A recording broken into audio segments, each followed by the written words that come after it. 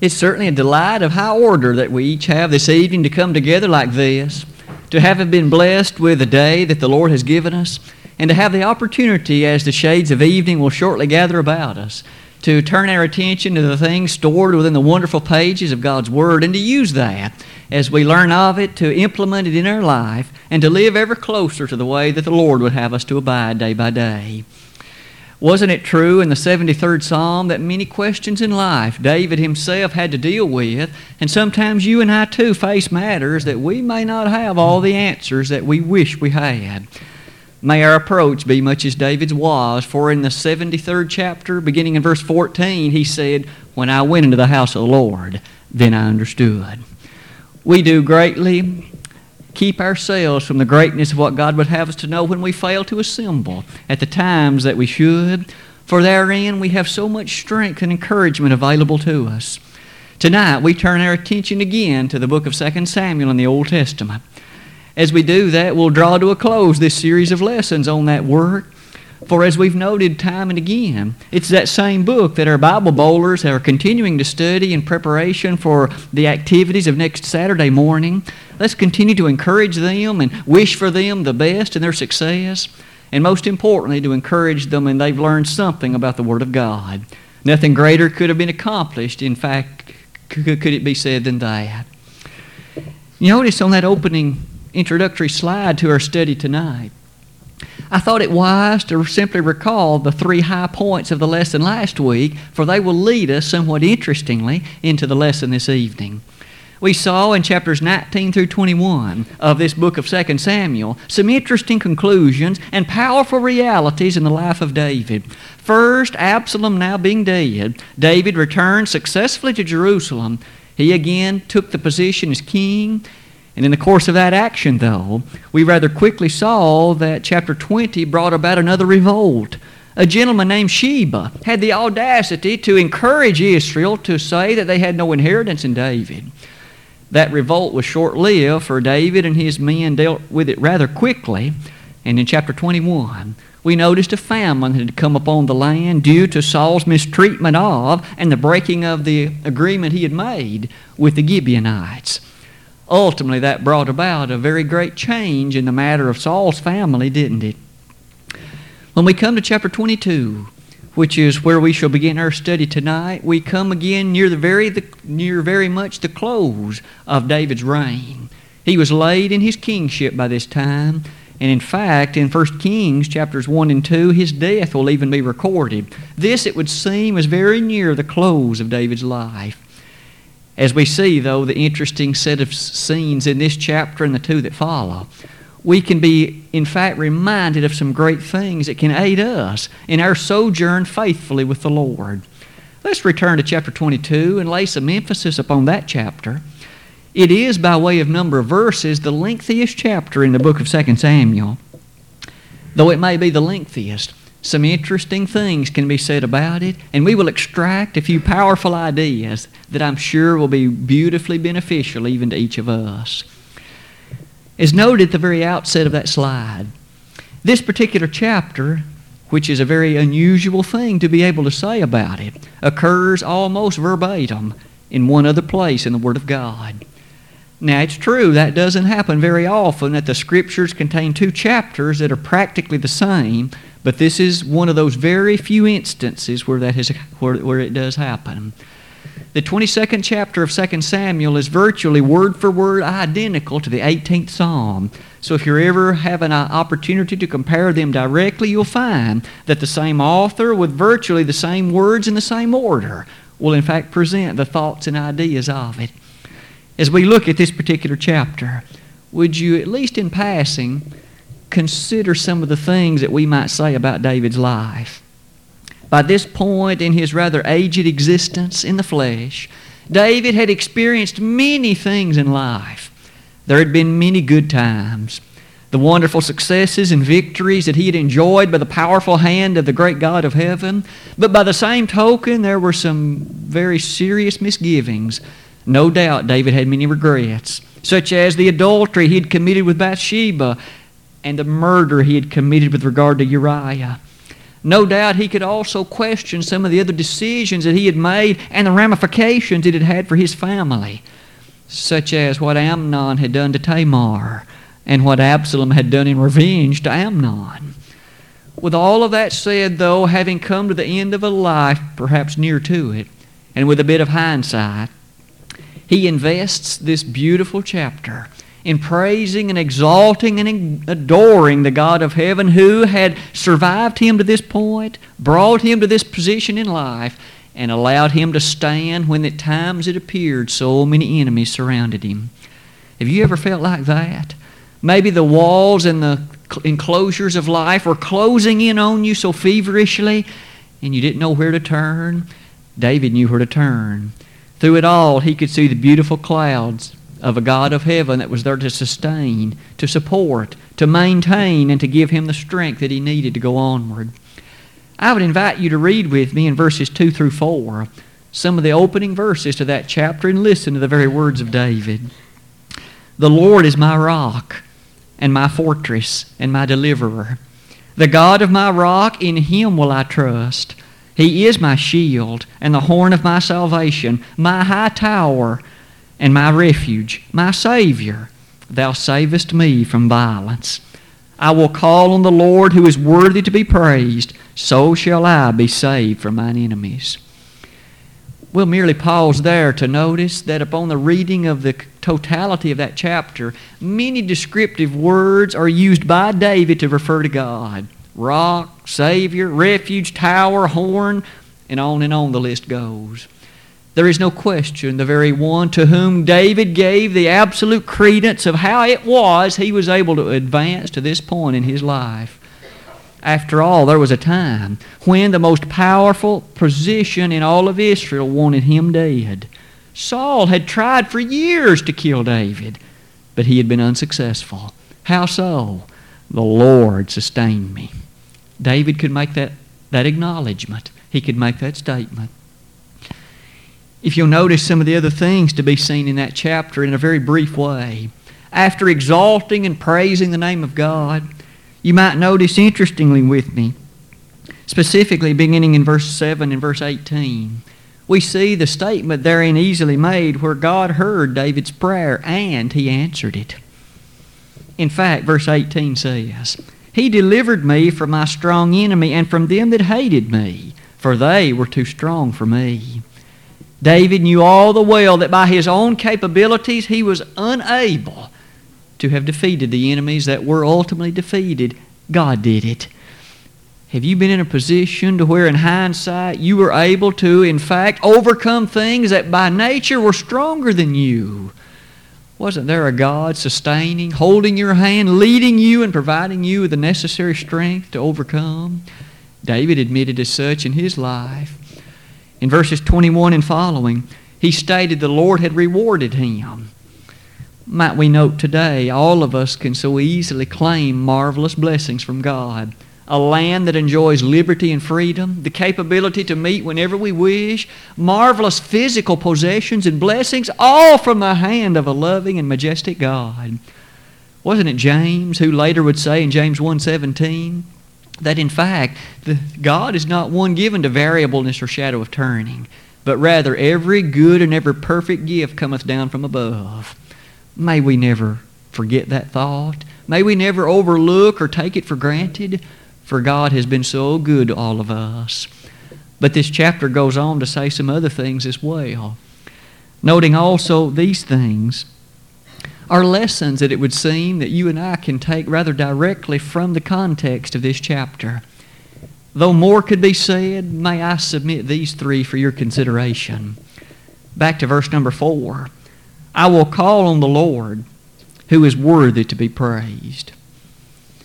From time to time, you may hear individuals raise a question like this: why should I worship God? Doesn't it, in fact, speak very little of Him if He demands and commands me to worship Him?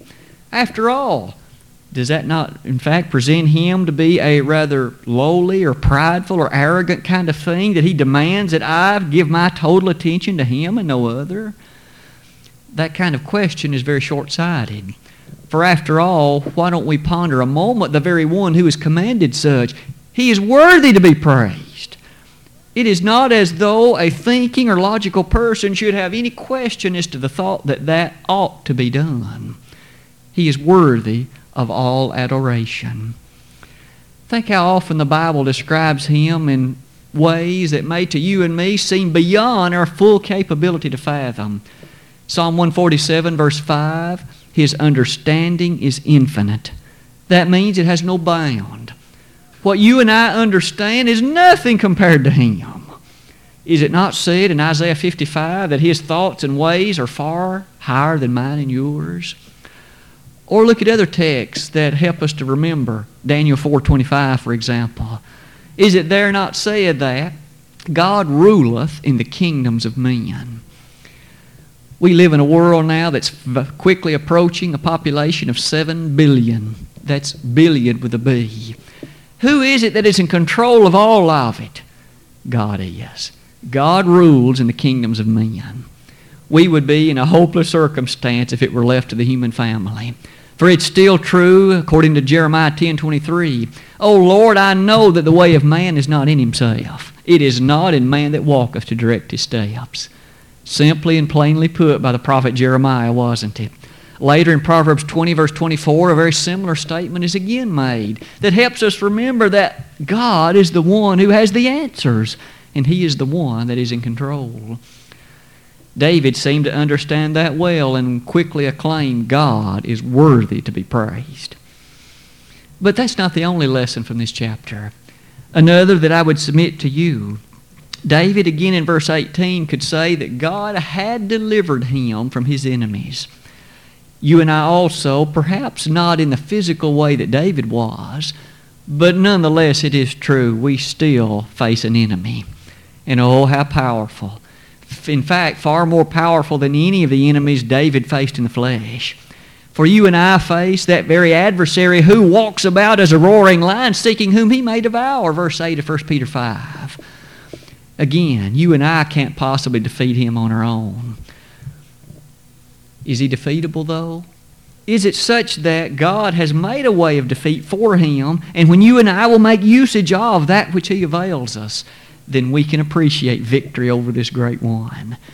I've listed a text that I hope we will not soon forget. That text in 1 Corinthians 10, verse 13. I recognize that when we each face temptations, there are times they seem daunting. There are times they seem, in fact, almost impossible for us to make a way around. But we are promised that the following thing is true. God is faithful, who will not suffer you to be tempted above that ye are able, but will with the temptation also provide a way of escape, that ye may be able to bear it. Thus, may you and I ever recollect and keep in mind that when temptations come our way, and they certainly shall, may we never forget there is guaranteed to be a way of escape. David had felt the deliverance of God working on his behalf. May you and I feel the same. For when we see the way of escape, God has made it, and may we be wise enough to see it and to pursue it. But perhaps also a third lesson, the trusting in God.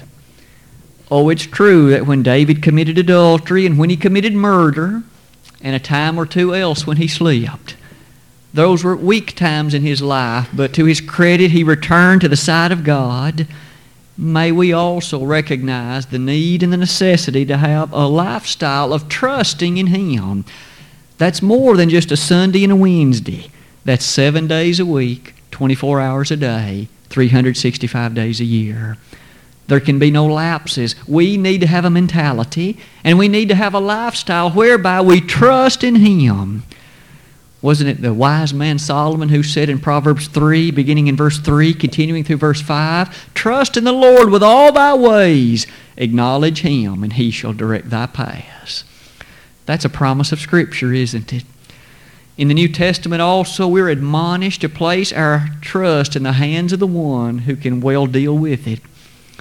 It is no wonder that some of the verses I've listed in Habakkuk 3, verses 17 to 19, for example, even the ancient prophet Habakkuk could also rely upon the same trust and admonish it of others. that particular text in many ways is so challenging because in it is in some ways a tragedy. If I may but paraphrase, Habakkuk made the statement, if I proceed to the pantry and find it empty, if I proceed out to the barn and the stalls have nothing in them, if I proceed to the garden and the locusts have eaten everything there, still will I trust in the Lord. It takes confidence and trust to trust in Him even when times appear rough and bad, but yet as those that trust in Him or claim to, we should have that kind of mindset, shouldn't we? It might well be noted that in the closing of chapter 22, we are prepared for the last 2 chapters of this noble book. And so it is to chapter 23 we shall go. And in that chapter, consider with me this aspect of things.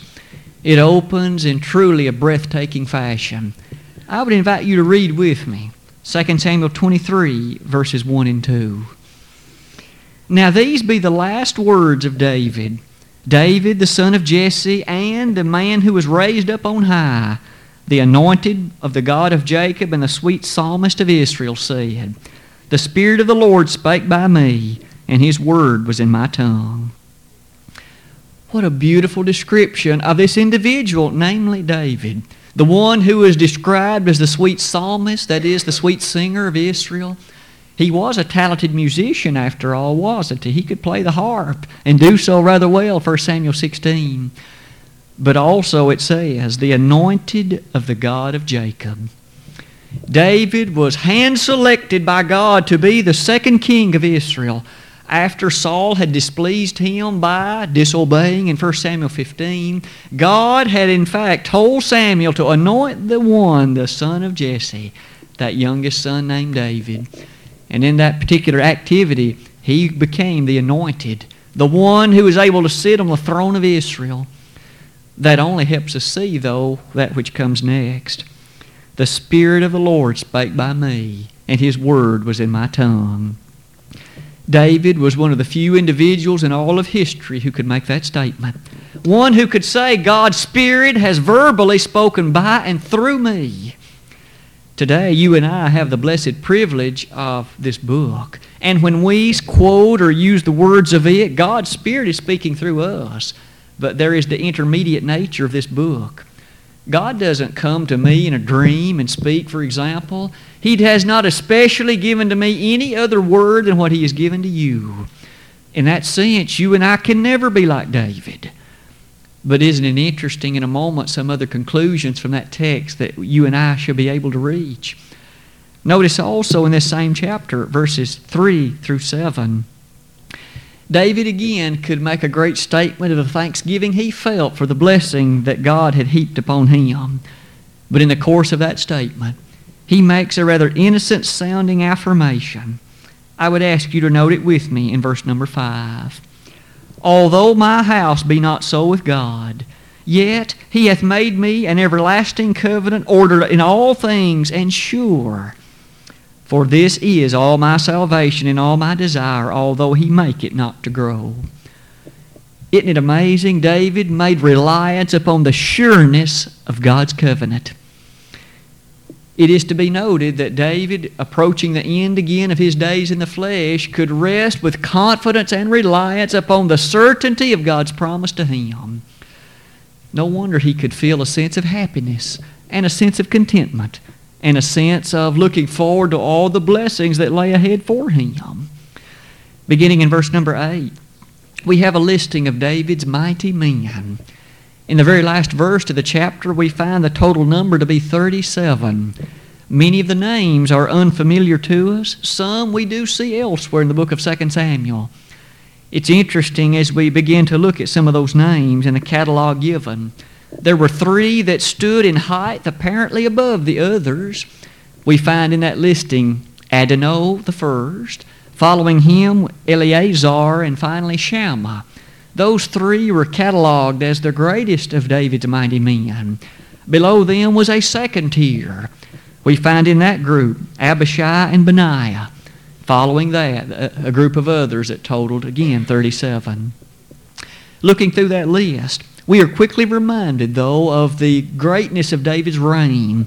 And these individuals who stood so steadfastly by his side, and defended the kingdom of Israel and even its king.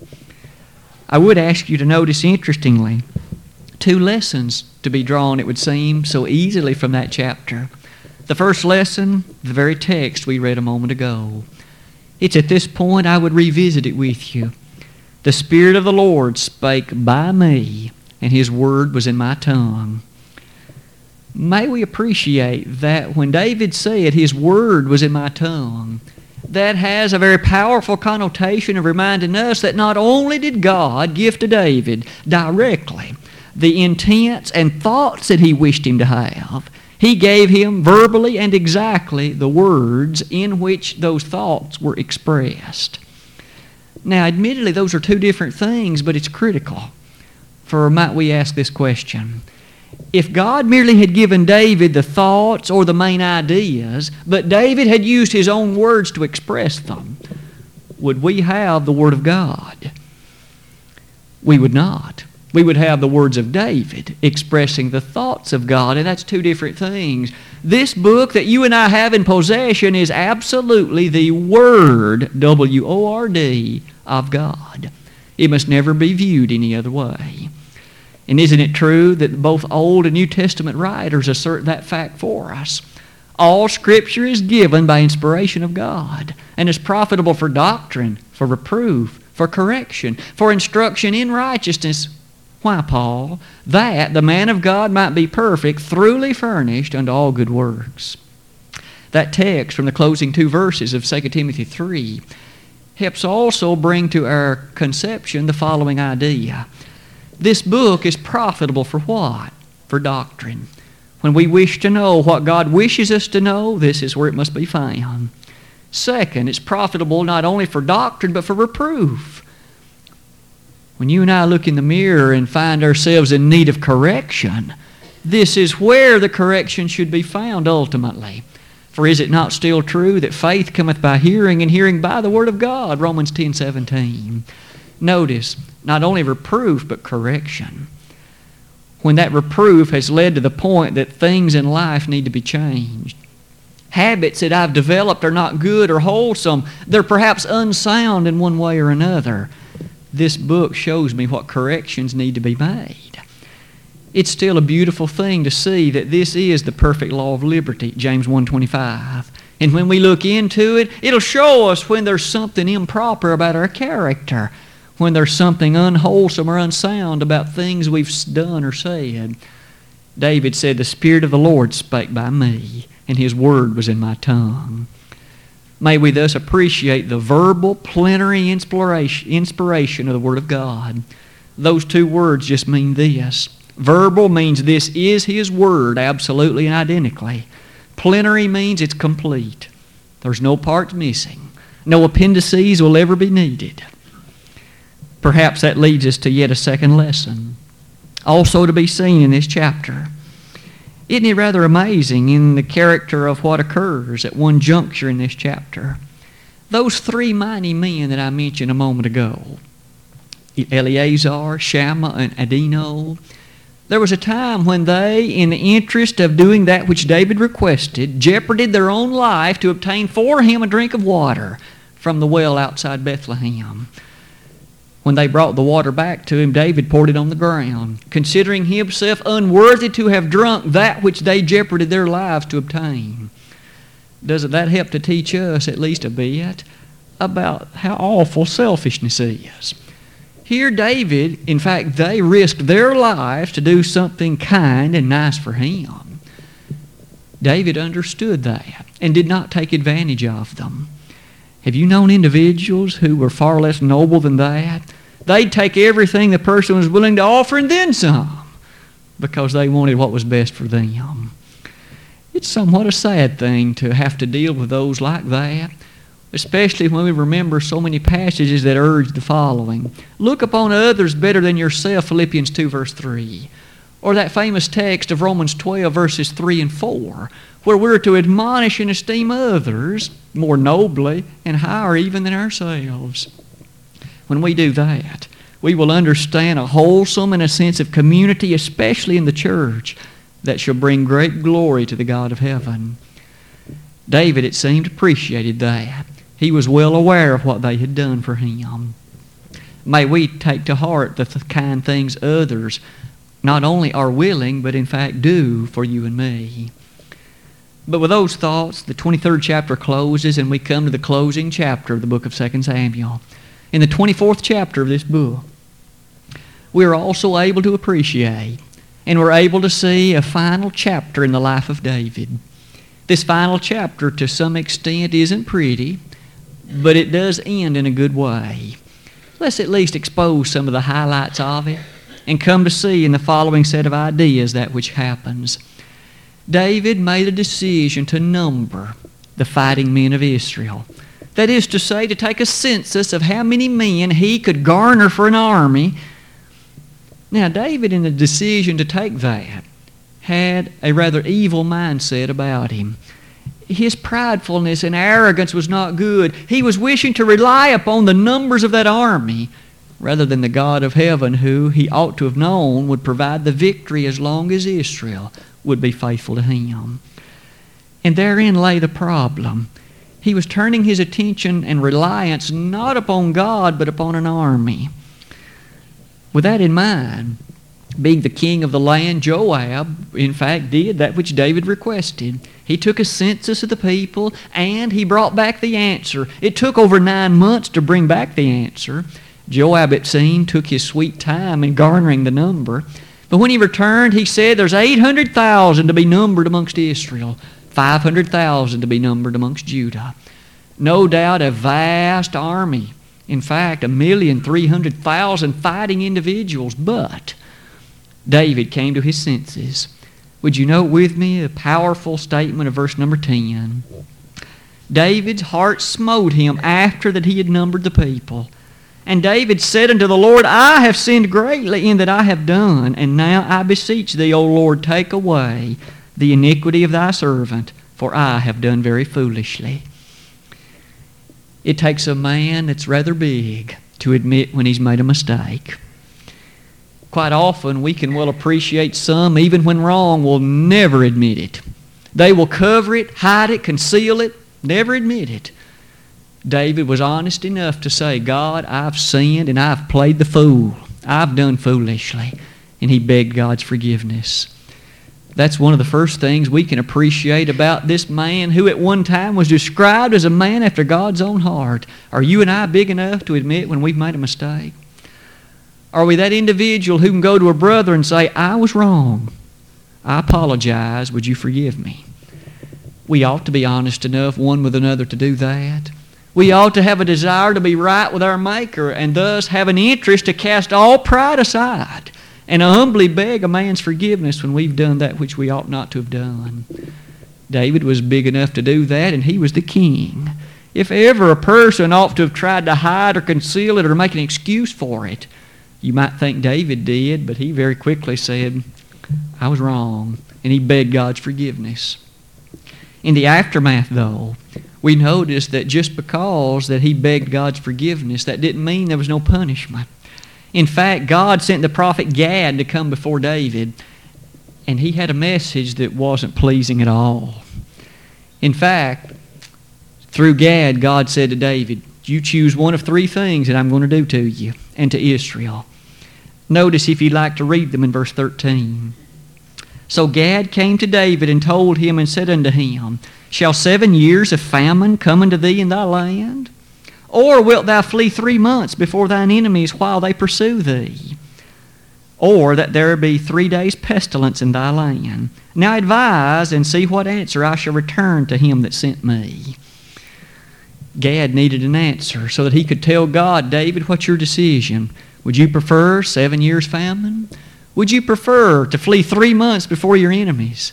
Or would you prefer 3 days of plague or pestilence? David, it seems, didn't have to think very long, for he reasoned as follows. 7 years of famine would bring great difficulty not only to him, but the land as a whole. And furthermore, it would mean he would be at the mercy of the elements. Secondly, he thought about the character of fleeing before his enemies. There, his enemies would be in charge, and he didn't like the thought of that either. And so David decided, I'll take the 3 days pestilence, for at least there I might obtain mercy from God. for He will be in control of that plague or pestilence. Notice in verse number 15, so the Lord sent a pestilence upon Israel from the morning, even unto the time appointed. And there died of the people from Dan even to Beersheba 70,000 men. Due to David's sin of numbering Israel, pestilence and his choice was brought upon the land, and 70,000 men died.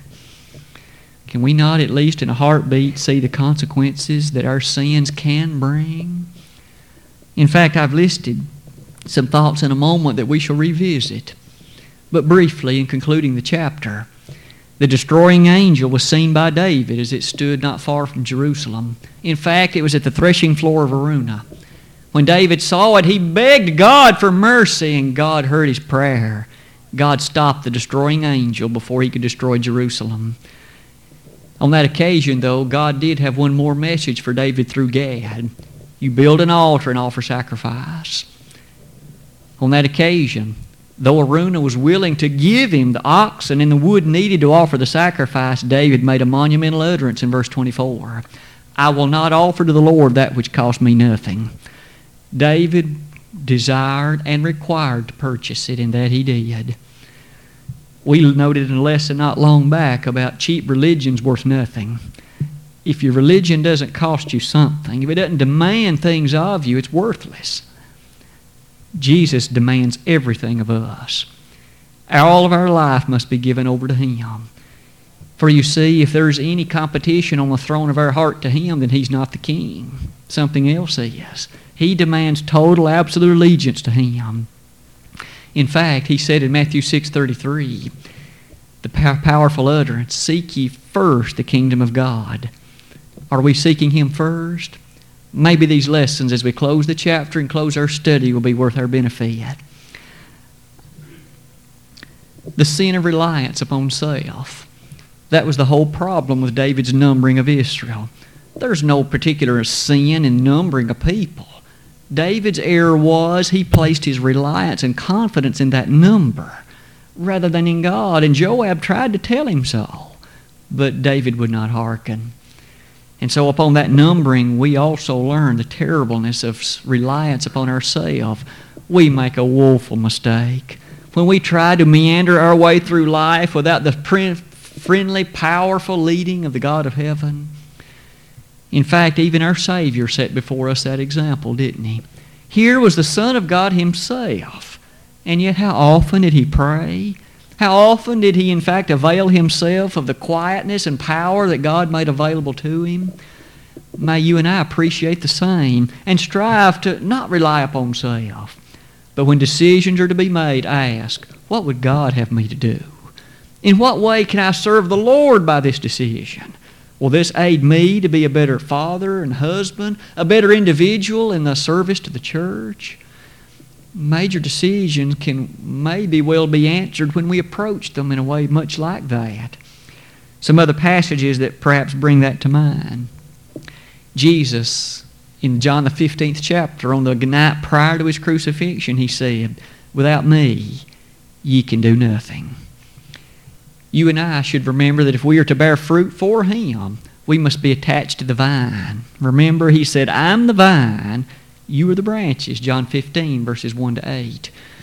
When you and I choose to go our own way, we sever ourselves from the vine. He's no longer leading us. He's no longer providing the necessary maintenance and sustenance of life. But maybe a second lesson, the understanding that the decisions that I make, when they are sinful decisions, may not only have ramifications or consequences for me, they may have consequences for somebody else. That's especially true in the family, isn't it? Any person who is a parent and has had a child make some unfortunate and unwise decisions knows all about that. Many a sleepless night may have been spent wondering, what is she doing? What's he doing? Are they behaving themselves in a way that be appropriate to upholding the family name? You see, those kind of decisions can impact not only you, but many others who care very much for you, many others who love you dearly. In fact, I've listed a passage from Proverbs 22, verse 1 we should quickly remember. A good name is rather to be chosen than great riches, and loving favor more than wisdom and honor, more than silver and gold. May we appreciate that the things upheld in the Scriptures are worth more than life itself, for they will dictate a home in heaven or an eternity in hell. And that decision rests with you and me. God will open the book and judge us by its contents. Well, how will my life measure up to it, and how will yours? May we understand then that when we make decisions, it can be beautiful blessings to others, or it may, in fact, bring harm and catastrophe to them. Maybe one final lesson. Forgiveness requires offering. When God heard David's prayer and did stop that destroying angel, there was a necessity of an offering. Oh, how boundless it is for us to think that today nothing has changed, but in regard to the offering, it is a beautiful stroke of genius that offering has already been made. God made it for us through the activity of His Son. When I sin, it's not as though I have to go kill a cow or a turtle dove or something that I have out behind the barn at the house. The Lord Christ Jesus offered a sacrifice once for sin. God's paid the price. I must avail myself of His blood, cleanse that sin by the ways indicated. But the offering has already been made. In Hebrews 9, verses 11 to 15, we in fact see words that tell us that very idea. But Christ, being come and high priest of good things to come, by a greater and more perfect tabernacle, not made with hands. Notice we're told in that next verse, not with the blood of bulls and goats. By His own blood He entered in once into the holy place, having obtained eternal redemption for us. That's what the Lord did. He entered into the holy place with His own blood. That blood needed, according to Hebrews 9:22, for without the shedding of blood is no remission. But He used His own blood, not the blood of an animal, His blood, to cleanse your sins and mine. Is it any wonder then, in the very next chapter, Hebrews 10, verse 12, this man, when he had offered one sacrifice for sins forever, sat down at the right hand of the throne of God. He offered one sacrifice for sin forever. You see, the offering was still required, but the Lord did it for you and me. And with that, the curtain closes on the book of 2 Samuel. Having drawn it to a conclusion, perhaps some very brief statements could be made about the totality of this book and the enjoyment that I hope we've each had in being reminded of some of the wonderful scenes in the life of David. After all, David is the central character in terms of the flesh of the book of 2 Samuel. It surrounds his reign, dictates many of the things that took place during his reign. And during the course of that reign, we saw first his ascendancy in the first 10 chapters, but then his remarkable fall in chapters 11 and 12. Thou art the man, David. And upon his being told that statement, his family suffered many problems thereafter, and in many ways so too did he. In our study tonight, we've been reminded of the need to thank and praise God. We've been reminded of the fact that the Spirit of the Lord spake through him and His Word was in David's mouth. And finally, in the closing chapter, the need for there to be an offering for sin. Tonight, have you availed yourself of the offering for sin? The appreciation of the whole New Testament surrounds that theme and that idea. That's why the Lord came. That's why the plan of salvation was put in place. That's why the church was established the way it was, so that you and I could be members of a saved family. Are you saved then tonight? Have you had your sins washed away in baptism by the blood of the Lamb? There are 3 prerequisite ideas to that. Believe Jesus to be the Son of God, repent of your sins, confess His name audibly. At that point, allow yourself to be buried in baptism for the remission of sins. If that has taken place in your life, do you remember how wonderful it felt when you rose from that watery grave of baptism, as pure and clean as a newborn baby? No sin at all in your life. If you don't feel that way now, maybe you need to come back to that first estate, that first love that you once had. If we could be of any assistance in praying on your behalf, we'd be happy to do it. If either of these things would be the need of your life and heart tonight, wouldn't you let it be known, even now, while together we stand and while we sing?